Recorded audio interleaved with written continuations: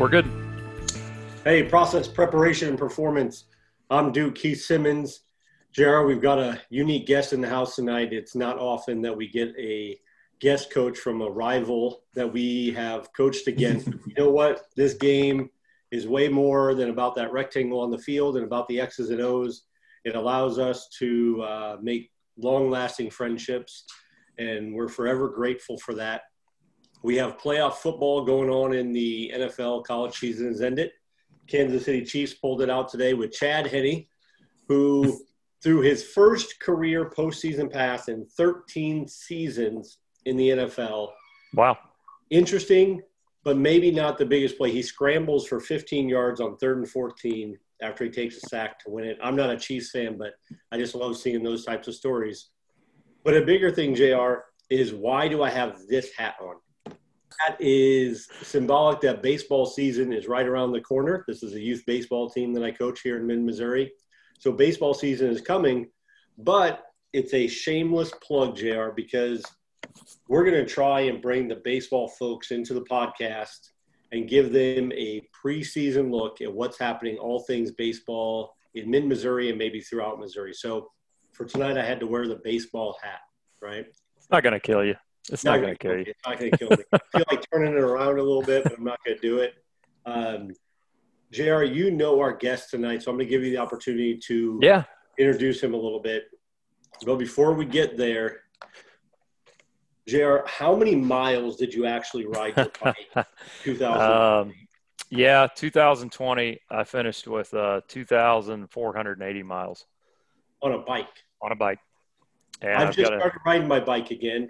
And we could say what we want. I don't know if my ass can handle 2,480 miles. I'm not sure it can happen, but I've turned you into a bike rider, which is good. You were inspiring to me, so I jumped on my bike here at home, and it's going good. But hey, I've got a new challenge for you, and I know, and I know we haven't introduced our guest yet, but have either of you ever heard of this thing called the Talisker Whiskey Atlantic Challenge?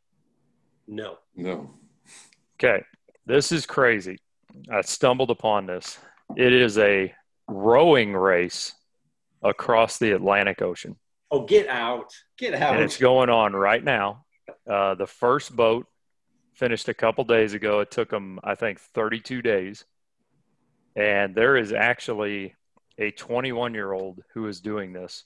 And how many? One guy in a boat? One person? She's got over 1,000 nautical miles left. She might finish somewhere. It says in May, I think it is. And it started at the middle of December.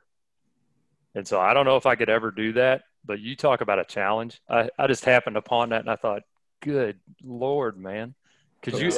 No motor? No motor, rows, just oars.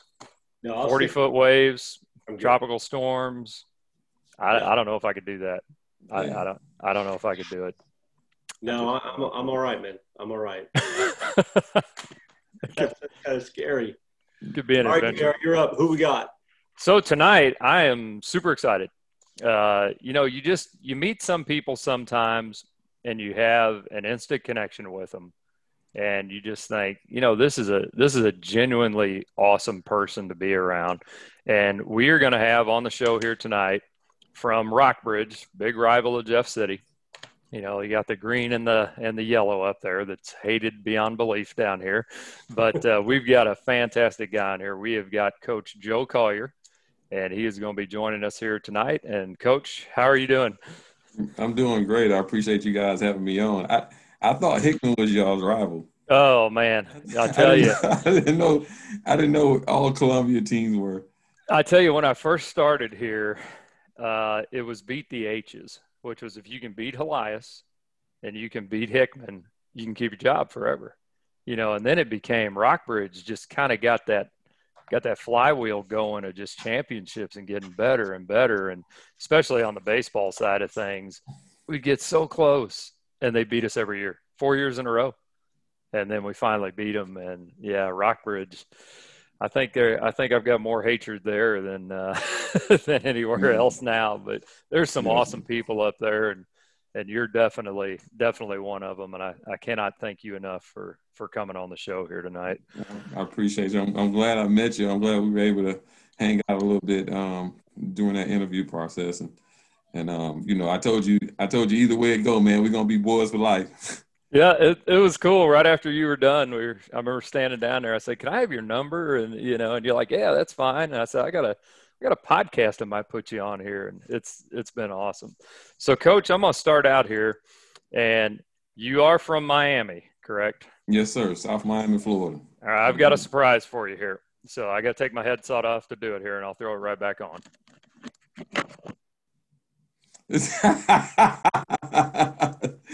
Man, I need one of them. I went back in the archives. They did invented the swagger, man. And I got it out of the closet tonight. And I said, That's what's up. We're going with the shirt. So for those listeners who aren't on YouTube, my shirt says the "You Invented Swagger." So I had to pull that one out of the archives for tonight. I like that one. That's awesome. So tell me, what was it like growing up in Miami? Who was at the U then? Who was playing then? What was good down there? So Michael Irvin, like Ray Lewis, Velma, just The Rock was, it's just had a Ed Reed, it's just guys on and on and on, that we enjoy watching the youth, especially in the 80s. Growing up in the 80s was nice. And then, feeling upset when we would ever lose to the Cornhuskers in Ohio. I feel like I still took a little bit. I was happy about Ohio State losing because I feel like we got robbed in Miami back. I still from the 90s with Ohio State, but just warm weather. So living here, I still haven't got used to the winters being past February. So it's like it's gonna snow in April. I mean, when it snowed in April, it was depressing.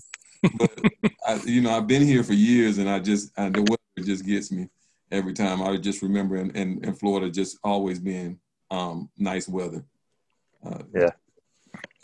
So if I can bring anything to Missouri, it'd be the weather.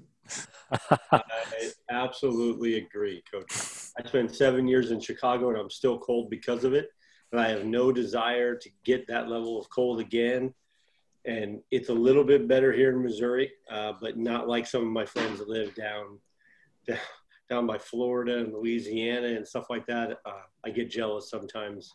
I'm going to try and keep it a little light here, Coach, because I read an article. I want to talk about this because, your hair is looking good here on the podcast. And I read an article that you're cutting hair for the players, Coach Van. Is there like a barber chair in the locker room? What's going on, man? And how can I get this all fixed up? Because this ain't looking right.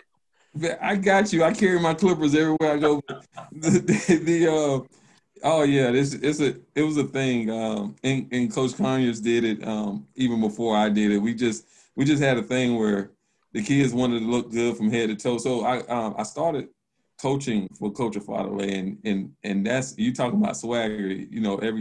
He made sure that kids didn't go out looking. You had to look a certain type of way. You play good, you look good, you play good, and that was to the head too. So kids would ask for haircuts. Then it started from coaches asking for. I've cut a media guy hair before game before. I won't mention who, but yeah, he was interviewing Coach O, and I was like, hey man, you need a haircut, bro. You can't.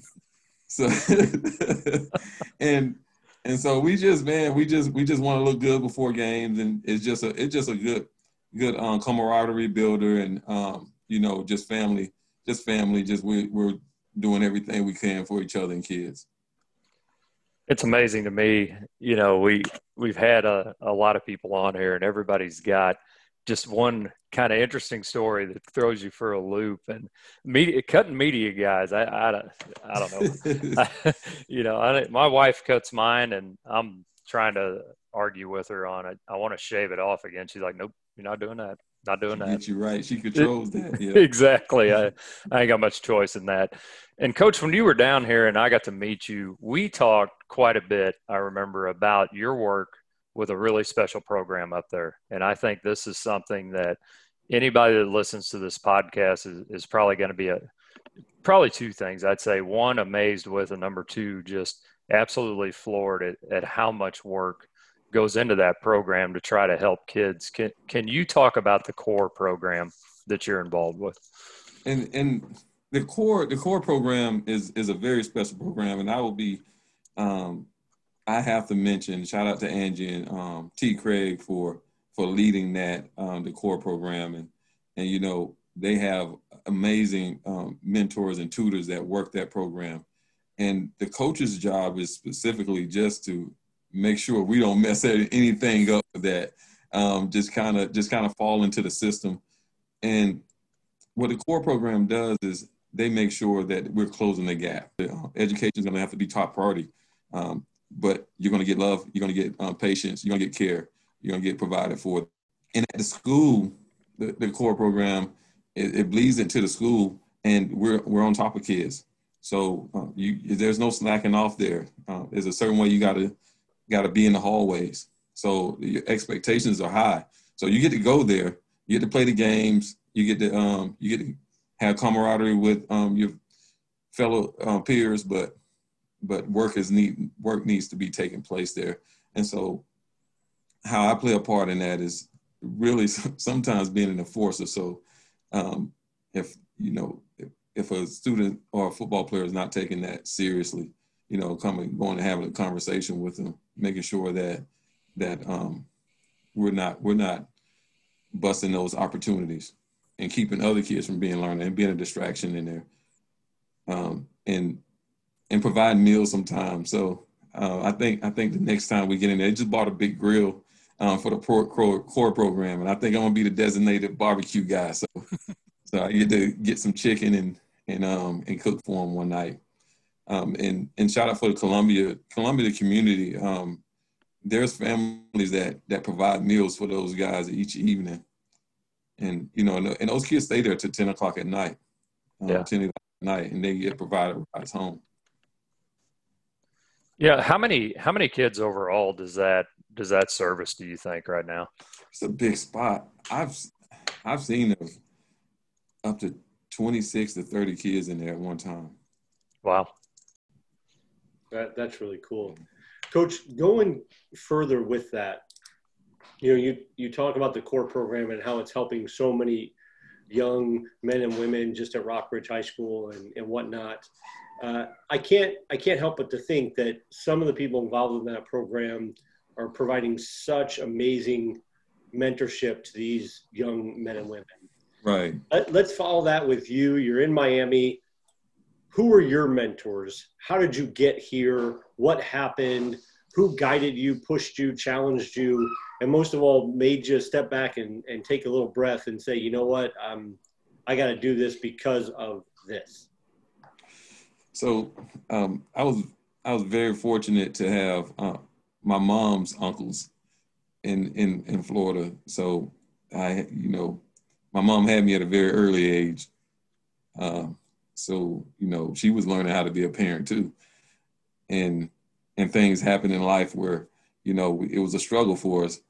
And, you know, my uncles were constant, in showing and kind of providing a way of structure there until my mom was able to become old enough to kind of understand how to be a parent. So early on in my educational career, it was kind of rough. It was, you know, I was getting suspended probably every week in the third grade, just doing boys.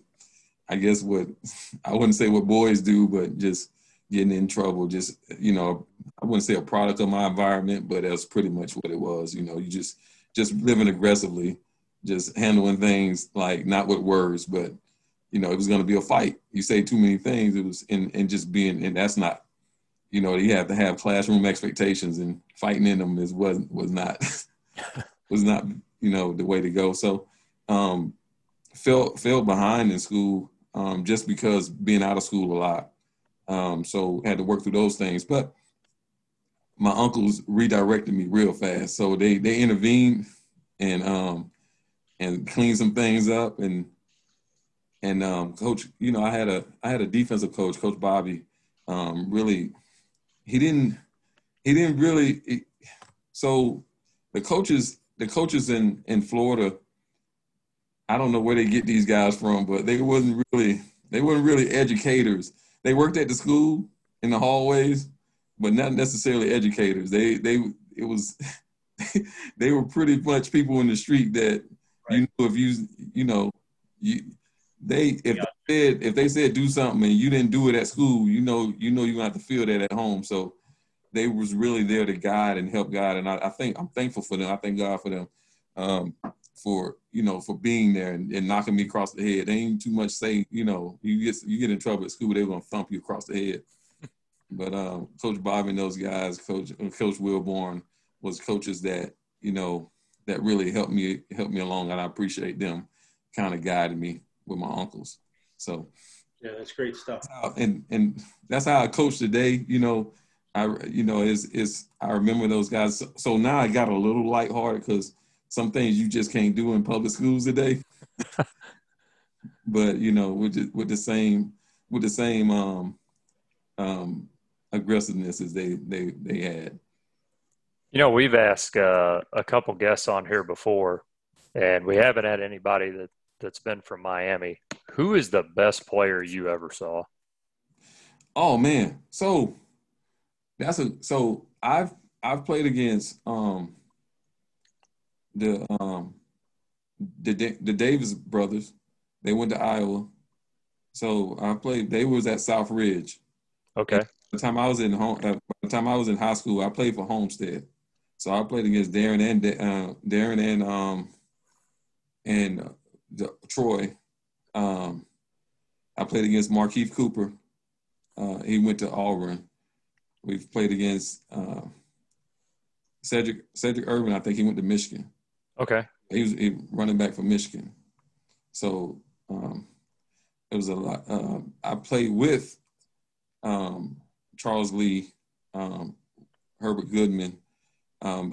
Charles played receiver for, I think, the Buccaneers. Wow. And Herbert played running back for the Packers. So just played against and played with some very good players. It's always amazing to me the talent level that comes out of Florida, comes out of Texas, and you could throw some other states in there here and there, but it just seems like that Florida area just got athletes. It's incredible. Just absolutely incredible. So you mentioned, a couple guys that mentored and guided you, and you said it's kind of, influenced how you are as a coach today. When you are starting out with something brand new, like a concept for the kids, what's the first thing you do? What kind of do you fall back on and go, okay, I got to make sure I do this first? Got it. So I always live under the principle of alignment assignment technique. So we got to get lined up. So just helping kids understand what front are we in. So I run 3-4 defense. So what positions we're playing. So this is your position. This is where you get lined up, and just go over the formations of that. So we're getting lined up, and so just understanding where you need to be and what you're looking for is very important key to defense, I think, because if you don't get lined up, you get out leveraged. You can do anything you want to do, and it's not going to work because you're out leveraged right now. Whether you getting out, they're getting on the edge of you, or you don't have the correct numbers in the box and they're running up, And so getting them lined up and understanding what they need to see to get lined up is important. So that's what I'm doing first. Assignment.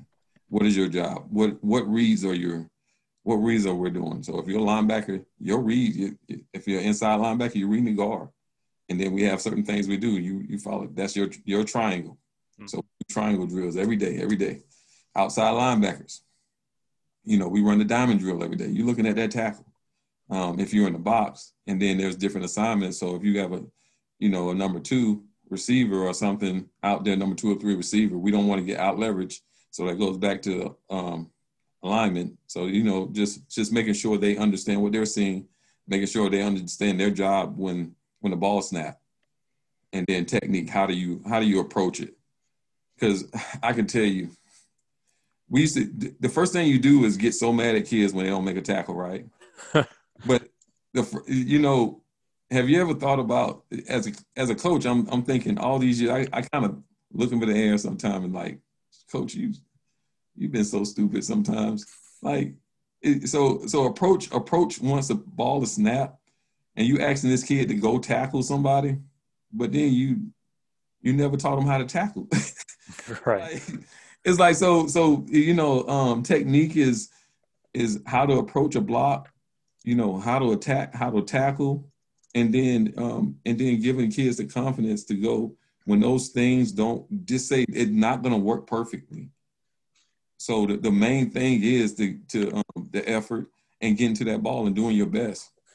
So that's how I approach each time I have to go over a concept with kids, just alignment, assignment, technique, and those things that fall underneath them. Do you guys hit much in practice live? You mentioned the tackling part.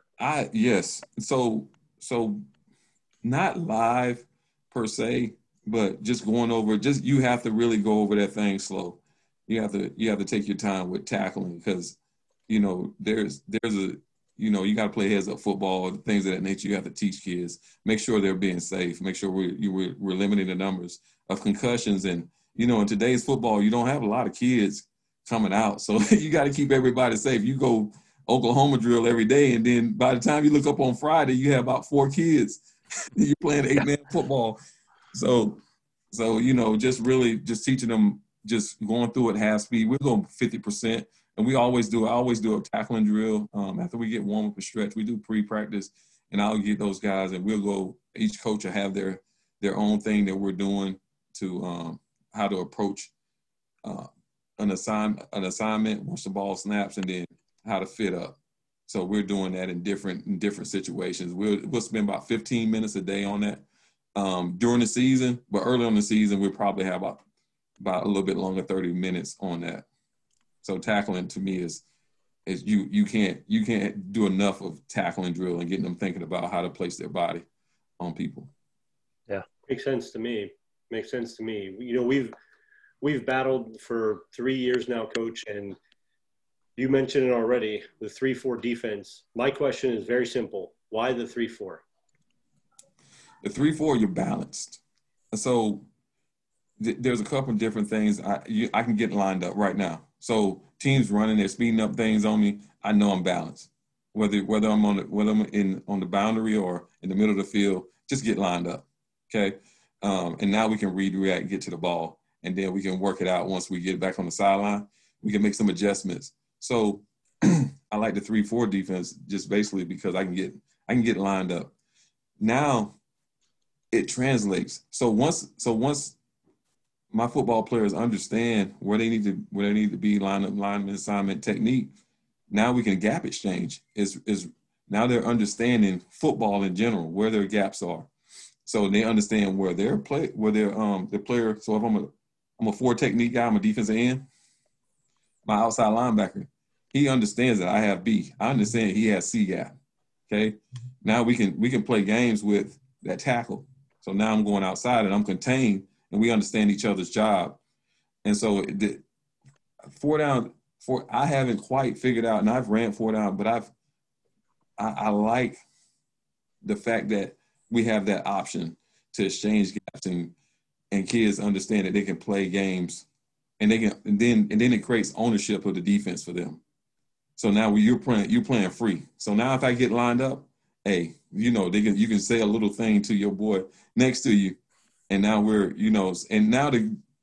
you look like this great coach, and you're not doing anything but saying 1 or 2 on the sideline, and they're doing all the work. They're thinking on the football field. So I like 3-4 because of the variety it adds before the ball's even snapped. Kids can talk to each other, and it can look the same. And so before the ball snap, it looks the same, but you got 2 high safeties, you got a corner, but everybody's doing their own thing when the ball snaps and getting to the ball.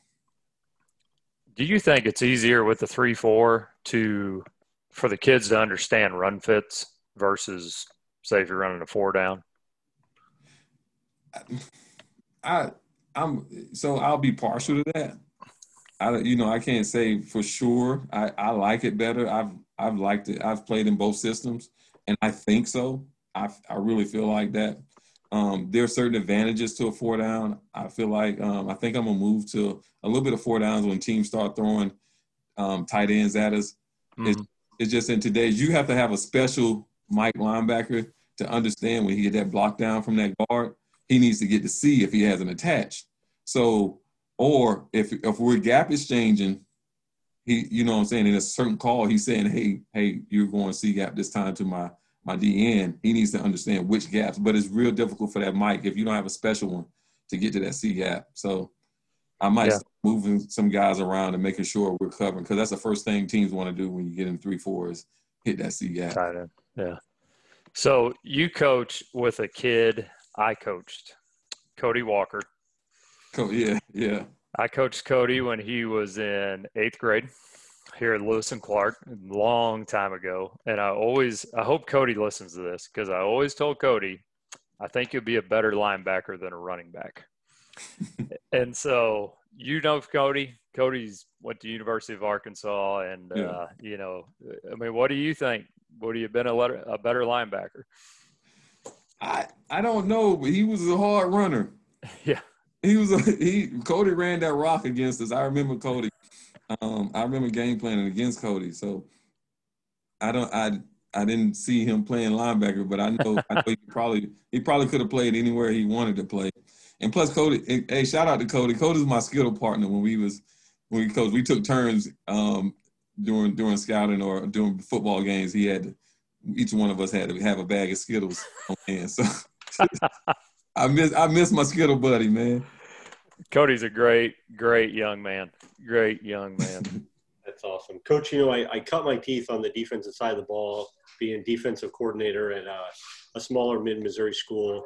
And JR was on the defensive side of the ball with me. And you being a D guy, I'm going to ask you a question that we ask a lot of people. When we were scouting and trying to break down all the different things that people would do over and over again every week, and it always, it's your job to scheme as a coach. If you're an offensive guy, that's your job. And I don't care if you have one base set or two base sets. You're still going to scheme a little bit. You're not just going to show up and go, well, it's whatever. We'll give them everything they've seen on tape. You're always going to have something that they haven't seen a lot of or at all. Well, JR and I looked at it from a different perspective and said, what kind of football team is this when it comes to running the football? Do they like to run inside the tackles? Do they like to run outside the tackle? Or do they like to do option, which is both inside and outside? Mm-hmm. So we broke it down and said there's really only 3 ways to run the football: inside the tackles, outside the tackles, or option, where you may go in and out. And that includes zone read with the inside dive with the running back, quarterback coming out, whether it's him or another back coming around. That's flex bone, that's split back veer, that's you name it, inside, outside, or option. And we've asked a lot of guests that. And so far, JR and I are winning, and we're trying to reshape the scouting world, because when we started looking at it like that, it was much easier to tell our kids, hey, listen, I understand that they're a flex bone team, but homeboy is not pitching the ball to his left. They are not trying – he ain't trying to keep it either. They're just trying – they're a handoff team. Mm. So I'm going to ask you right now and put you on the spot. Do you think there are any other ways to run the football besides inside, outside, or option? Inside, outside. And we're counting RPO as option. Uh-huh. Yep. Man. No, it's just, inside, outside, option. I'm looking for those tendencies too. What are you running? That's what, I'm not, you guys are, when you was talking, I was like, hey, you answering the question for me, whatever you were talking about. Because that's what I'm looking for as far as a D coordinator or a guy that's just scouting film in general is, and then you get a bunch of people like want to put up these plays, but I want about 4 things you doing. What are you doing? I'm going to stop that. That's what, and And if it's inside, and we're talking about your gap scheme team or your zone scheme team, and if you're a zone running team, we're gonna defend that. If you're a gap scheme, you like to run counters, powers, things of that nature, and that's pretty much, man. Y'all won again because that's all I'm looking for. All that other stuff is gimmicky. You're not gonna beat me on. You're not gonna beat me on a bunch of bubbles. I'm not gonna get out of line on that, and we're not. And that's the only thing, and we go back to RPO on that. So, no, I'm good with that. There you go, Jer.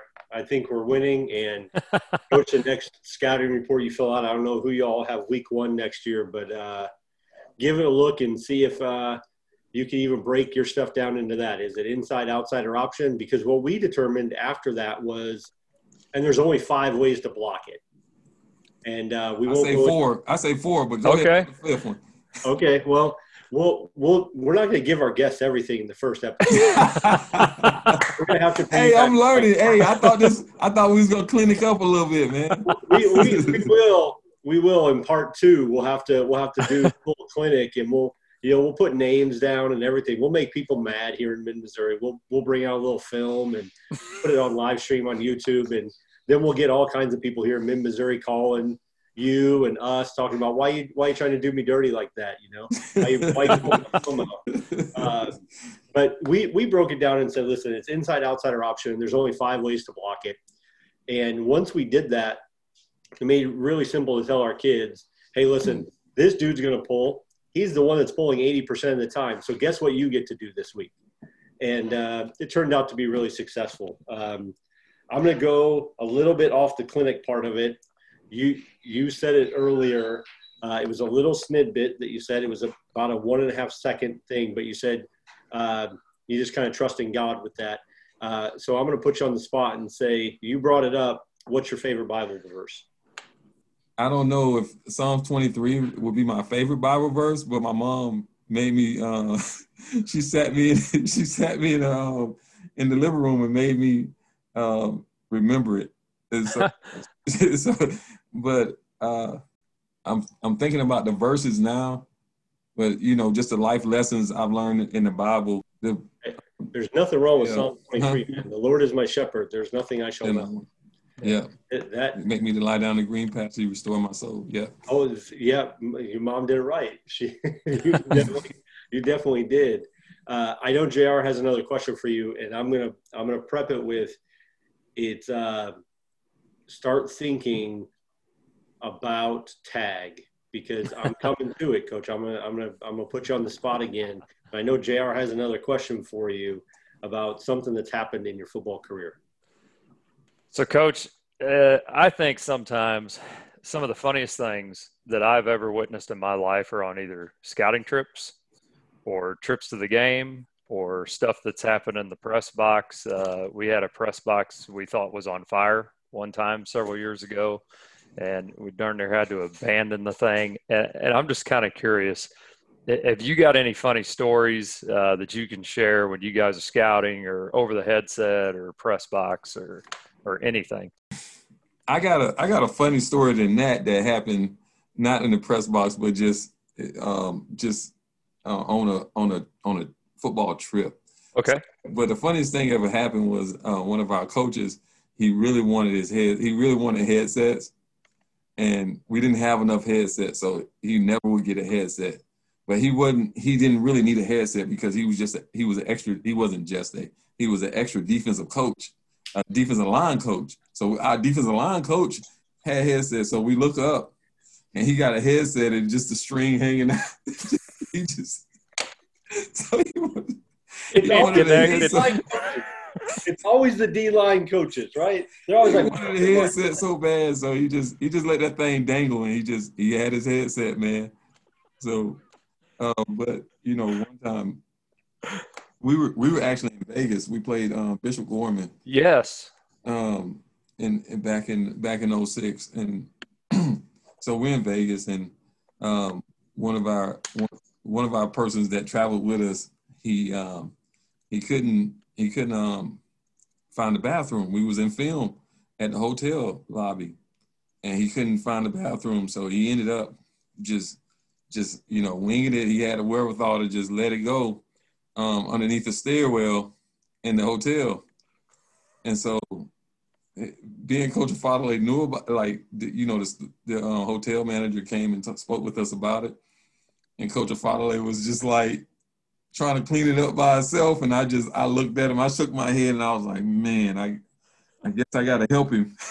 But just the thought of just spraying it and wondering if those particles are getting in your mouth and you trying to, that was one of the, I don't know if it was funny, but it was most remembered. You remember that one. Yeah. Hey, I've got a question on you on that Bishop Gorman game. I remember we were watching film of that game, and there was a play, and you may remember the kid because you guys played him. And I remember there was a handoff, and the dude turned around and looked back and saw that the other kid had the ball and passed him. I have never seen a kid run that fast. He had to have been one of their running backs. And when you just mentioned Bishop Gorman, I thought, oh my gosh, that's a flashback for where I remember sitting down in that film room in JC and going, how fast is this kid? It was incredible. Just incredible. It was yeah. I don't remember that particular play. I remember that game was pretty awesome. It was pretty different atmosphere to playing that in Vegas and that whole thing. But it wasn't so fun the next year. Yeah. So did you guys flew out there. How long did you guys fly out on a Thursday and then come back on Saturday, or do you remember? I think we flew out on a Wednesday. Oh, really? Yeah, I think we flew out on a Wednesday, and then I think the game was actually on a Friday. Okay. That's a hot place out there. I've been there several times. It's 100 degrees at midnight. I don't know how they do it. I just don't know how they do it. I don't either. I've been there a few times, and you better be prepared for anything. Let's just put it that way. Just be prepared, and what happens in Vegas stays in Vegas. So I always wanted to be a flying Elvis. I could do it.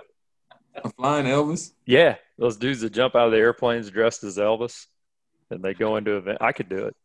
You could do it. I can't row across the Atlantic. I'm not doing that. But the flying Elvis. You could go there and be like the bicycle riding Elvis. You could do that. Man, you could do that. I don't know if I would want to ride in a Elvis suit. That could be. Well, Coach, the oldest game known to man is tag, and you've been in for about 40 minutes now. The way tag works is we're going to ask you to tag somebody else. JR and I have a secret bucket list of guests. If you pick somebody on that list, we're going to donate some money to your charity and their charity of choice. It ain't a lot of money because this is all on us. But plus, remember, you're our rival, so I don't know if that affects the money amount or not, JR. I'm not sure. But in order to play tag, if you get somebody on that list, we will certainly donate some money to your charity. So you've been it. Who would you like to tag to be it next? So I'm gonna ask you guys: Would you like an offensive guy, a defensive guy, or a strength coach guy? That's a hard decision. This is the first guest that has put it on us, so we're sitting here going, I don't know what to do. Hey, when you add money in, you gotta weigh your option. I'm playing the deal is right. You are okay. I'm gonna say O, JR. I'm gonna vote O. I'm gonna go with D. You're gonna go with D. So, Coach, you'll be the deciding vote. Then you got 1 O, 1 D, and now you get to pick between it. All right. Can I tag two people then? Absolutely. Sure. Do it. I'm gonna say Coach Afadele and Coach Steeples. Oh my goodness! We're loving it. We'll make sure we get in touch with you off air so that we can find out who your charity is of choice. We got you. You win. We're gonna donate. Okay. Actually, just tell us on air if you have a charity right now on air. You tell me who it is. I'll write it down, and we're gonna donate some money to your charity. Oh, definitely send it to Columbia Core. Columbia Core. Absolutely. You got it. Columbia Core will have a check in your name, Coach Collier, to that charity, and we'll get some information from you off air to make sure that we get that in the right hands so that it's all taken care of. Coach Duke, one last thing before we let him go here officially. I've got to give a shout out to my friend Jeff Bazat up at Rockbridge, because I know Baby. there'll be some Rockbridge people listening. So got to give a shout out to him for sure. Let's do that, Coach. You want to shout out anybody? Yeah. So, my wife Shay call you. My daughters, Maddie, Kendall, Kendra, Yanni, the whole Rockbridge PE staff, Bazak, Candy, Sweet Trish, Van, Rockbridge in general, and my fraternity, Omega Psi Phi fraternity, and most definitely, and I know we're rivals, but I was saying earlier, I was one of the finalists for the Jeff City head coach job, and I appreciate the opportunity. And those days was nothing but nice to me over there. Even though I was a rival, they treated me with nothing but hospitality. So I appreciate you guys over there. Absolutely. It's been an absolute pleasure of ours. JR, I'm good. Are you good? I'm good. I'm good. Well, the U invented swagger, but JR and I invented process preparation and performance. That's good. That's really good. And it is rolling right now. Inside, outside, and option, and there are only 5 ways to block it. And we're going to talk to Coach Collier when we get off here and make sure that we're all on pace to get Columbia course and cash. Shout out to the whole Rockbridge community. Peace, guys. We're out. Peace.